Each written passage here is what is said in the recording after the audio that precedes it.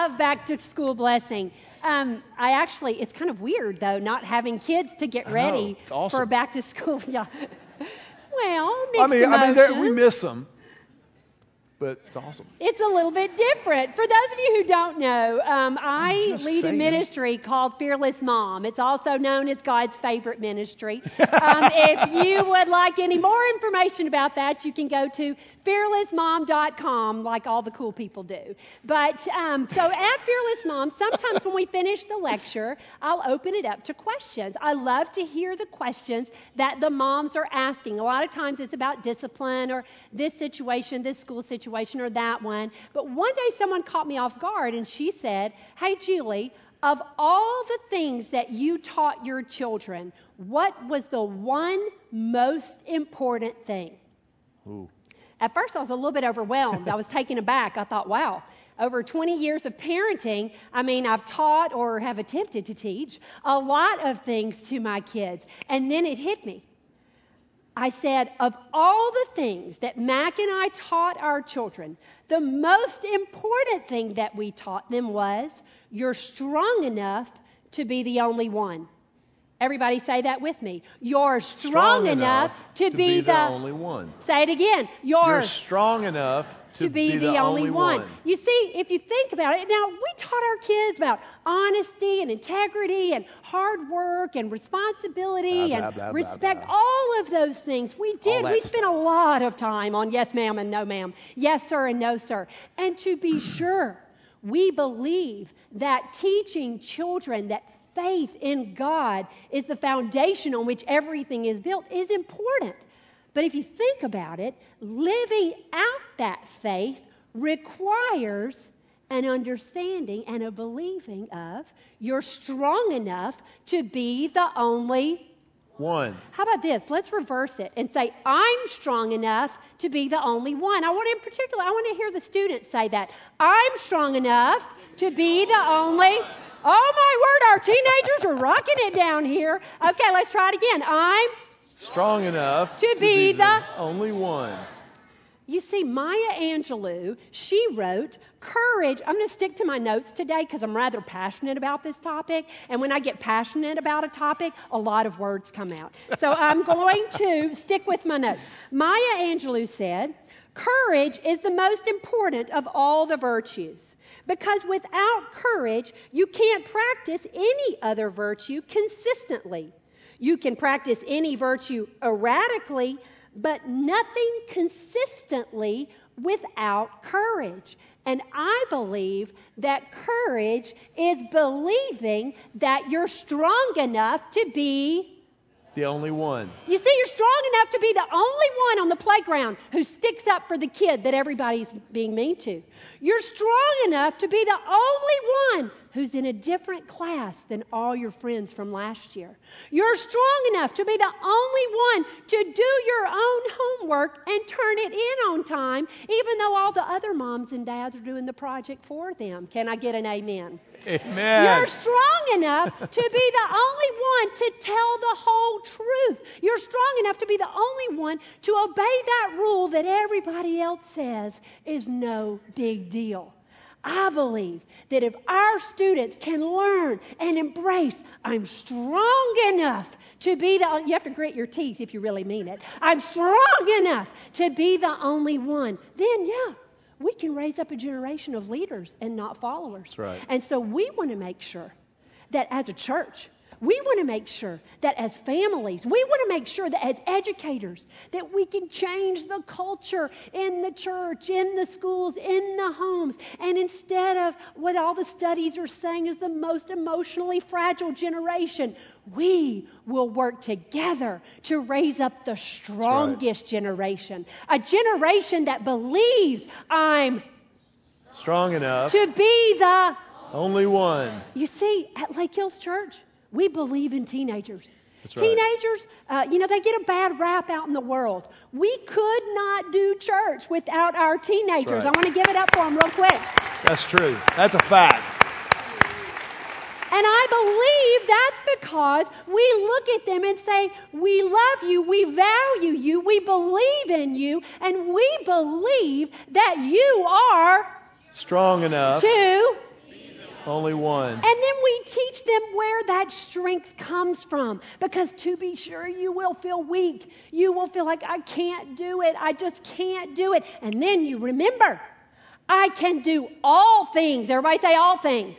All things. I can do all things through Christ because He gives me strength. I can do all things through Christ because He gives me strength. You know, we are so fortunate that God shares His immeasurable power with those who submit their lives to His will. And when you choose to live your life according to His will, then you will find that He is true to His promise, and He will always provide the strength, the stamina, and the endurance to help you be strong enough to be the only one. Excellent. I love it.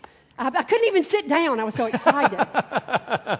Now, parents, here's the thing that I think is absolutely fascinating about this whole process.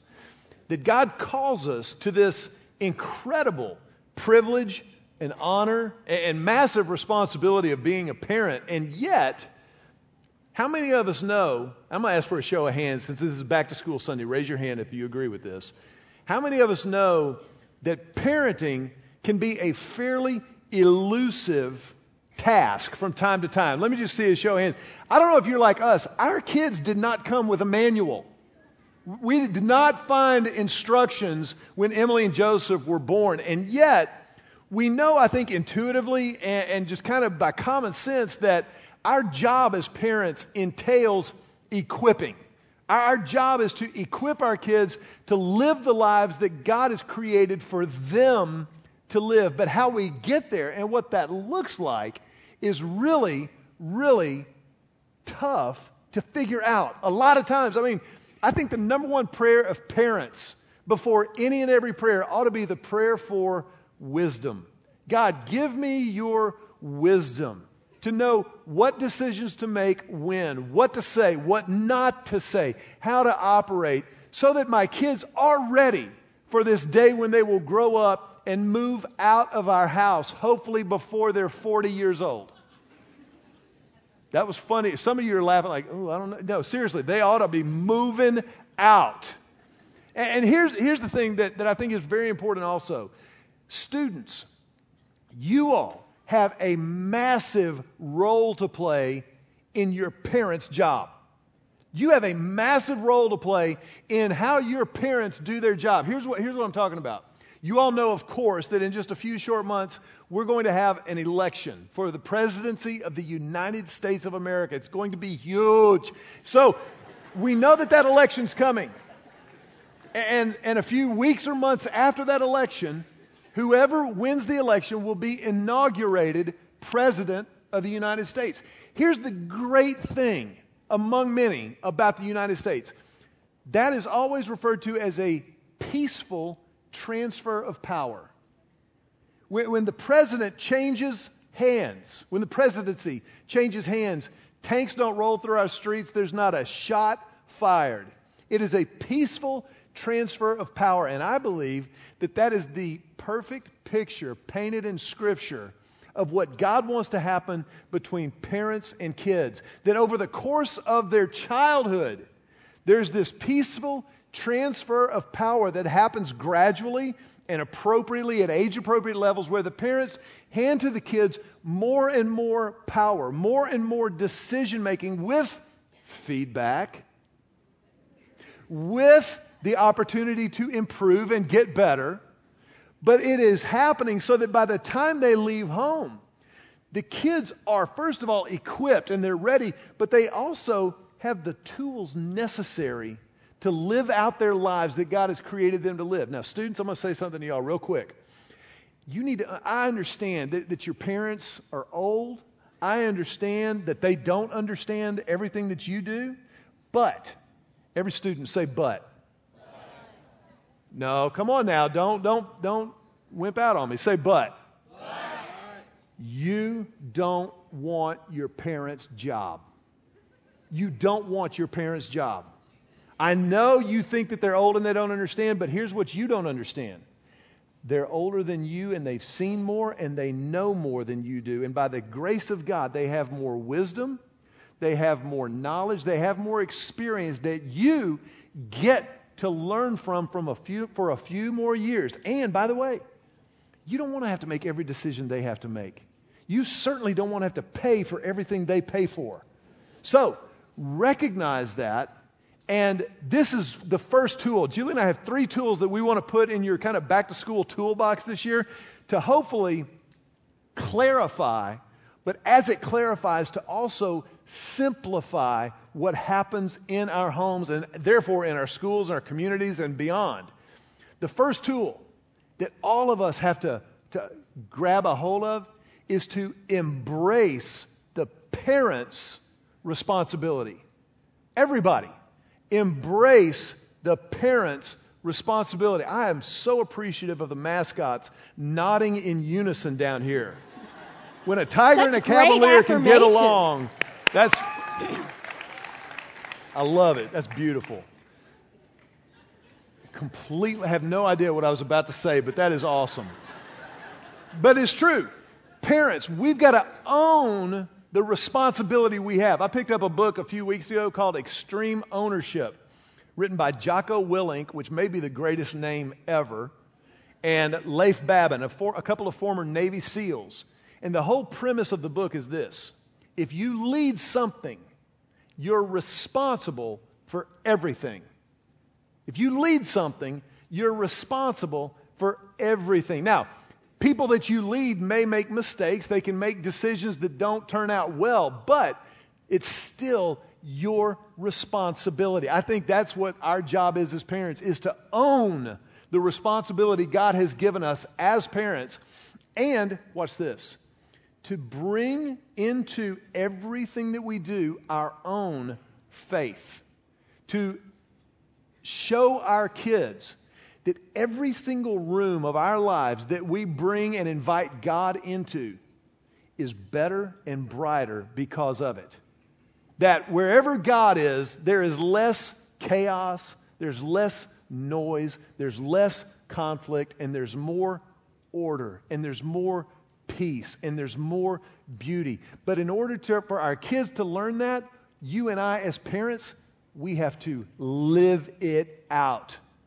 So being a part of God's tribe is not just on a back-to-school thing or on a Christmas or on an Easter, but it's an all-the-time thing. It's an engagement and an involvement beyond just when it's appropriate or on big events. Because teaching our kids that they're strong enough, raising up a generation of leaders and not followers, is a big deal. It's an overwhelming task. And so if you're a parent and you're not throwing up in your mouth a little bit when you think about it, that just means you're not really understanding the full responsibility. Because it is a big deal. That's why at Lake Hills, we want to partner with parents to raise a generation of leaders and not followers. We believe in the next generation. We believe in the family. We believe in the schools. So we want to partner with parents and help you raise up kids who believe I'm strong enough to be the only one. As a matter of fact, next Sunday, everybody say next Sunday. Next Sunday. Next Sunday in LHC Kids, we are going to start a new series. I'm teaching in elementary. We're doing the same curriculum in preschool called Strong Enough. We will talk about everything from I'm strong enough to be the only one who obeys to I'm strong enough to stand up to the bully. I'm strong enough to tell the whole truth. We want to arm kids with emotional, spiritual, and relational strength so that they can grow up to become strong, competent, independent adults. So we want to partner with you. So part of embracing your responsibility as parents is making sure your kids and their friends are in LHC Kids next week. And as a matter of fact, I'm working with Pastor Dan. We're doing curriculum very similar for the students. And we have all these students. I know a lot of these guys down here. They've taken the Strong Enough Challenge and saying, I'm strong enough to serve, and they will help me teach over in the kids building. Can we just give it up for teenagers one more time?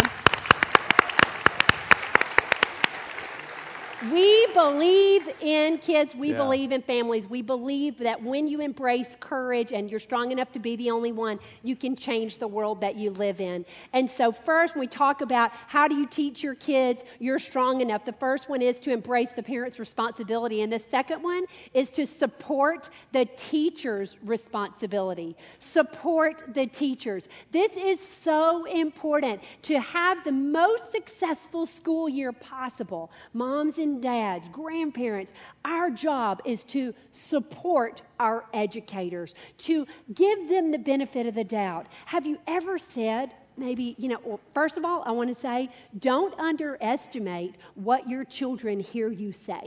And don't underestimate how they absorb what you say to other moms about school. Perhaps you said, who on earth thought this drop-off and pickup was a good idea?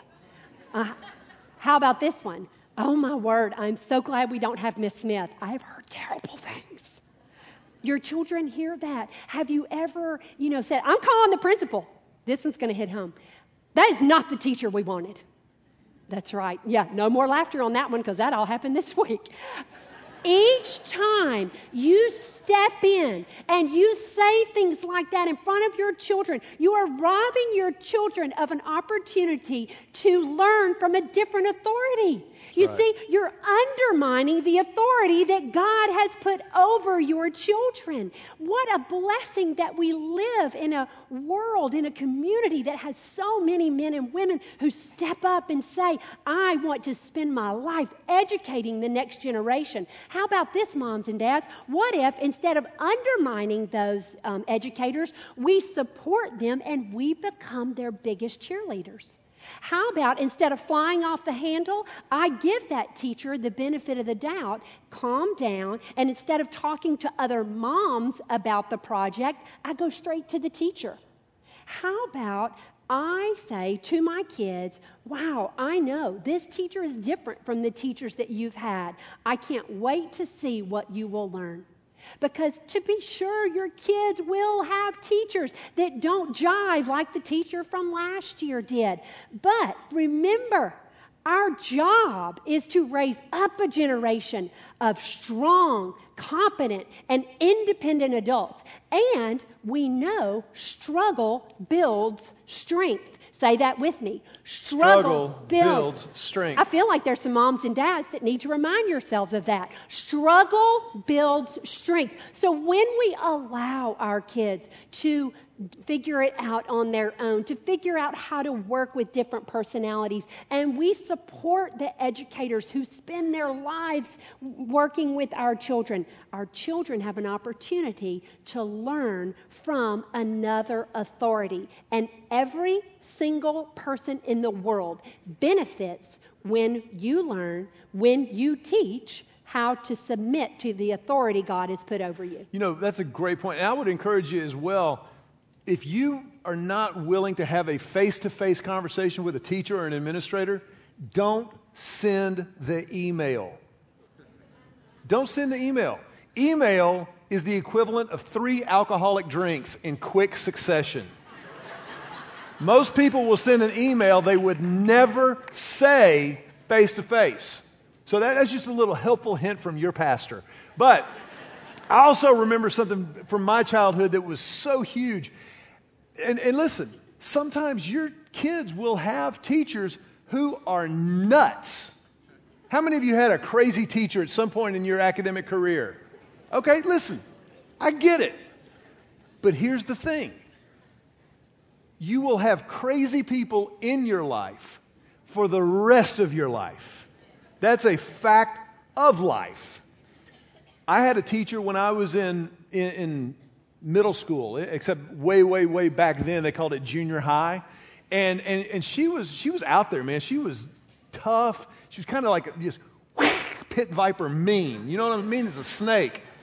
And I remember coming home and complaining to my mom, and my mom said, "Mac, let me ask you a question. I understand what you're saying. And by the way, she is unreasonable. I know her. She's being unreasonable." And I was old enough. This wasn't like when I was in first grade. But I was old enough to kind of process. She said, "Let me ask you a question. How old do you think she is?" And I said, "I don't know, 140. She goes, "Okay, well, whatever."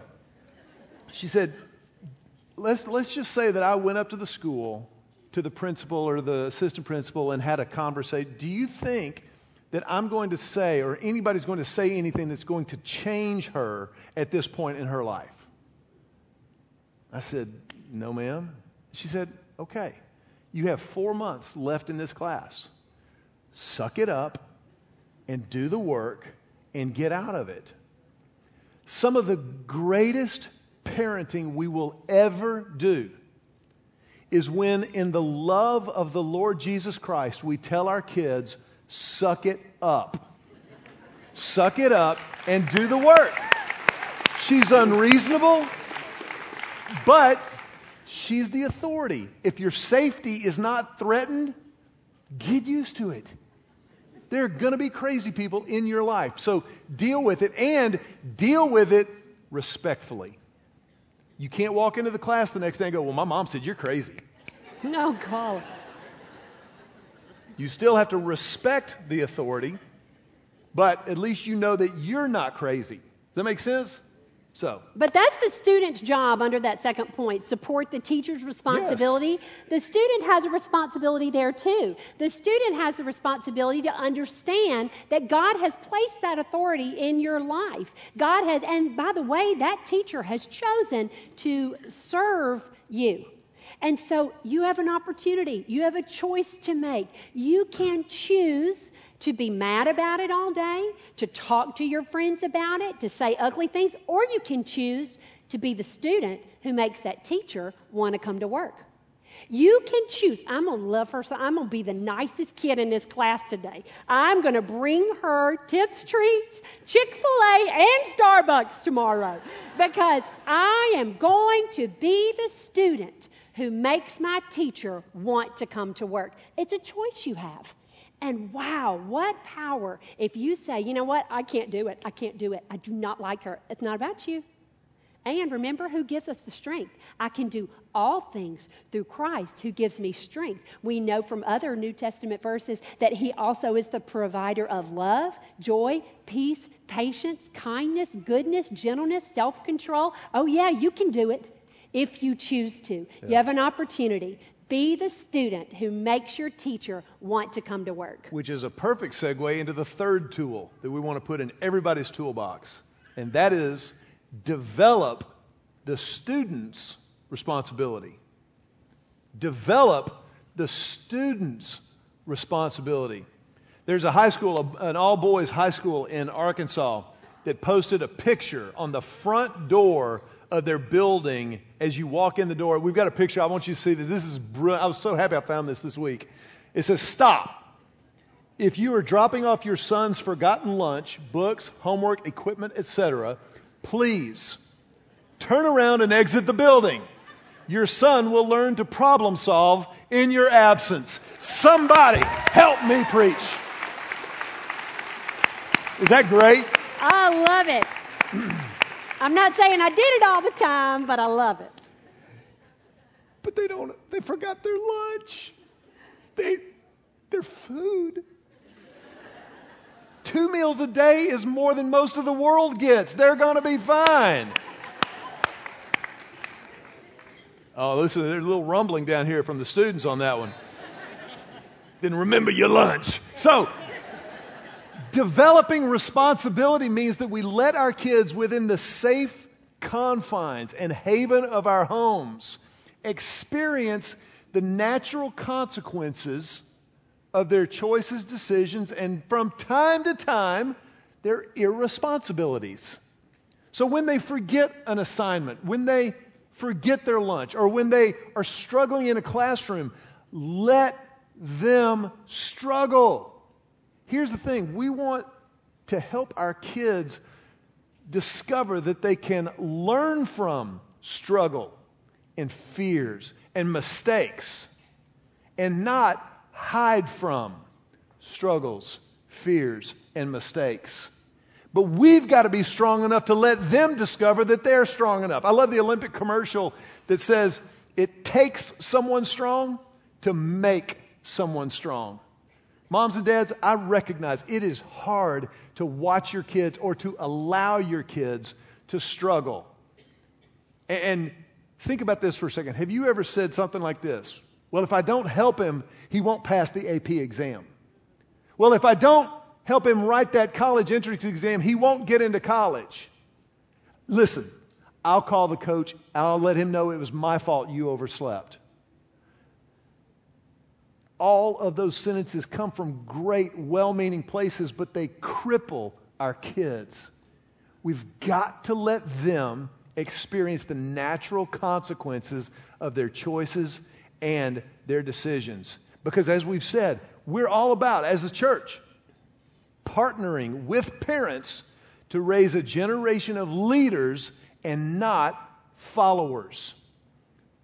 How many of y'all have been watching the Olympics? Let me see a show of hands. I have 3 things to say.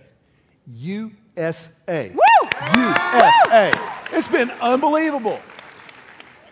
There's one picture that made the rounds that I think is such a powerful, powerful reminder for parents. For parents. Check this out. Look at this picture of Michael Phelps smoking this poor guy from South Africa. Now, I'm not talking about making sure that your kids become gold medalists or that they win at everything that they do. That's not the point of this. But the point of this is to look at Michael Phelps as compared to Chad le Clos. That's the guy he's beating right here. Chad le Clos from South Africa. I also like to call him Chad le Close but no cigar. But Michael Phelps is focused on the end game. He's focused on what he's focused on. Le Clos is focused on Phelps. Parents, do we want to raise our kids to focus on their peers, on how well they're accepted or approved by their peers, or whether or not they gain other people's approval? Or do we want to teach and train and model for our kids to focus on who God has created them to be and what He has for them? To chase after that with everything that they've got. That's our job. That's what we want to build within them so that they come up and they realize, you know what? Just because I'm in middle school, high school, or college, I don't have to have sex until I get married. I don't have to drink just because I'm in high school. Well, they're going to do it. No. We're focusing them on Christ who gives them strength and not the world that tells them right from wrong. We're focusing them on what God says and how their lives work best in every single instance. That's our job, to develop their responsibility before God, because ultimately our kids, like us, are going to stand before God individually. And that's where all of this parenting thing comes home to roost. Parenting is not about getting our kids into college. That could be a part of it. Parenting is not about raising perfect kids. I pray. Parenting is about pointing our kids towards the only one who will ever love them perfectly and eternally when you and I are nowhere to be found as parents. It's about pointing them to a faith that is their own. It's about showing them what a faith that is our own looks like. And this is how God operates. This is how He's wired up the world. The first line of spiritual defense and offense is the home. It's moms and dads who are sold out to Christ, sold out to one another, and pointing their kids towards the same things. To show their kids what it looks like, what it feels like to experience the unconditional, eternal, perfect love of God. To show them, to be able to teach them around the kitchen table who God is and what He has said biblically. I think as we conclude this back-to-school blessing weekend, and we look forward to coming back together next weekend as a tribe, I think it's important to focus our prayers for this coming week, our prayers for families, our prayers for singles who aren't married, who aren't going back to school, on a passage of Scripture that's in Ephesians chapter 3. In Ephesians 3, the Bible says this: I pray that from His glorious, unlimited resources, He will empower you with inner strength through His Spirit. Then Christ will make His home in your hearts as you trust in Him. Your roots will grow down into God's love and keep you strong.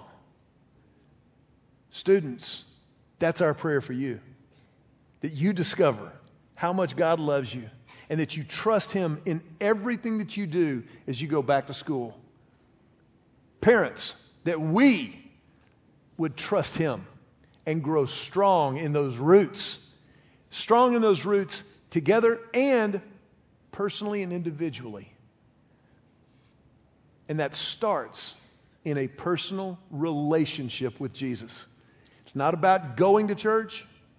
It's about being the church. It's about being a part of the body of Christ because of our faith, personally and individually, in the person of Jesus Christ. That's what that verse is all about. That's what the tribe of the church is all about, is relationship with Christ. Yes, God meets us personally and individually. And He always grows us in the context of community, in the context of the tribe of faith. And so if you're here today and you've never personally and definitively nailed that down, maybe for you, church was just something that you did or it was a religious expression. The good news of Jesus Christ is that, again, every room of our lives that we invite Him into gets better and brighter when He walks in the door, when we invite Him in, when we commit our lives to Him. And so right now I want to ask everybody, if you would, just for a brief moment, close your eyes and bow your heads. So that as a church, each of us personally and individually has the opportunity just to consider our own relationship with God.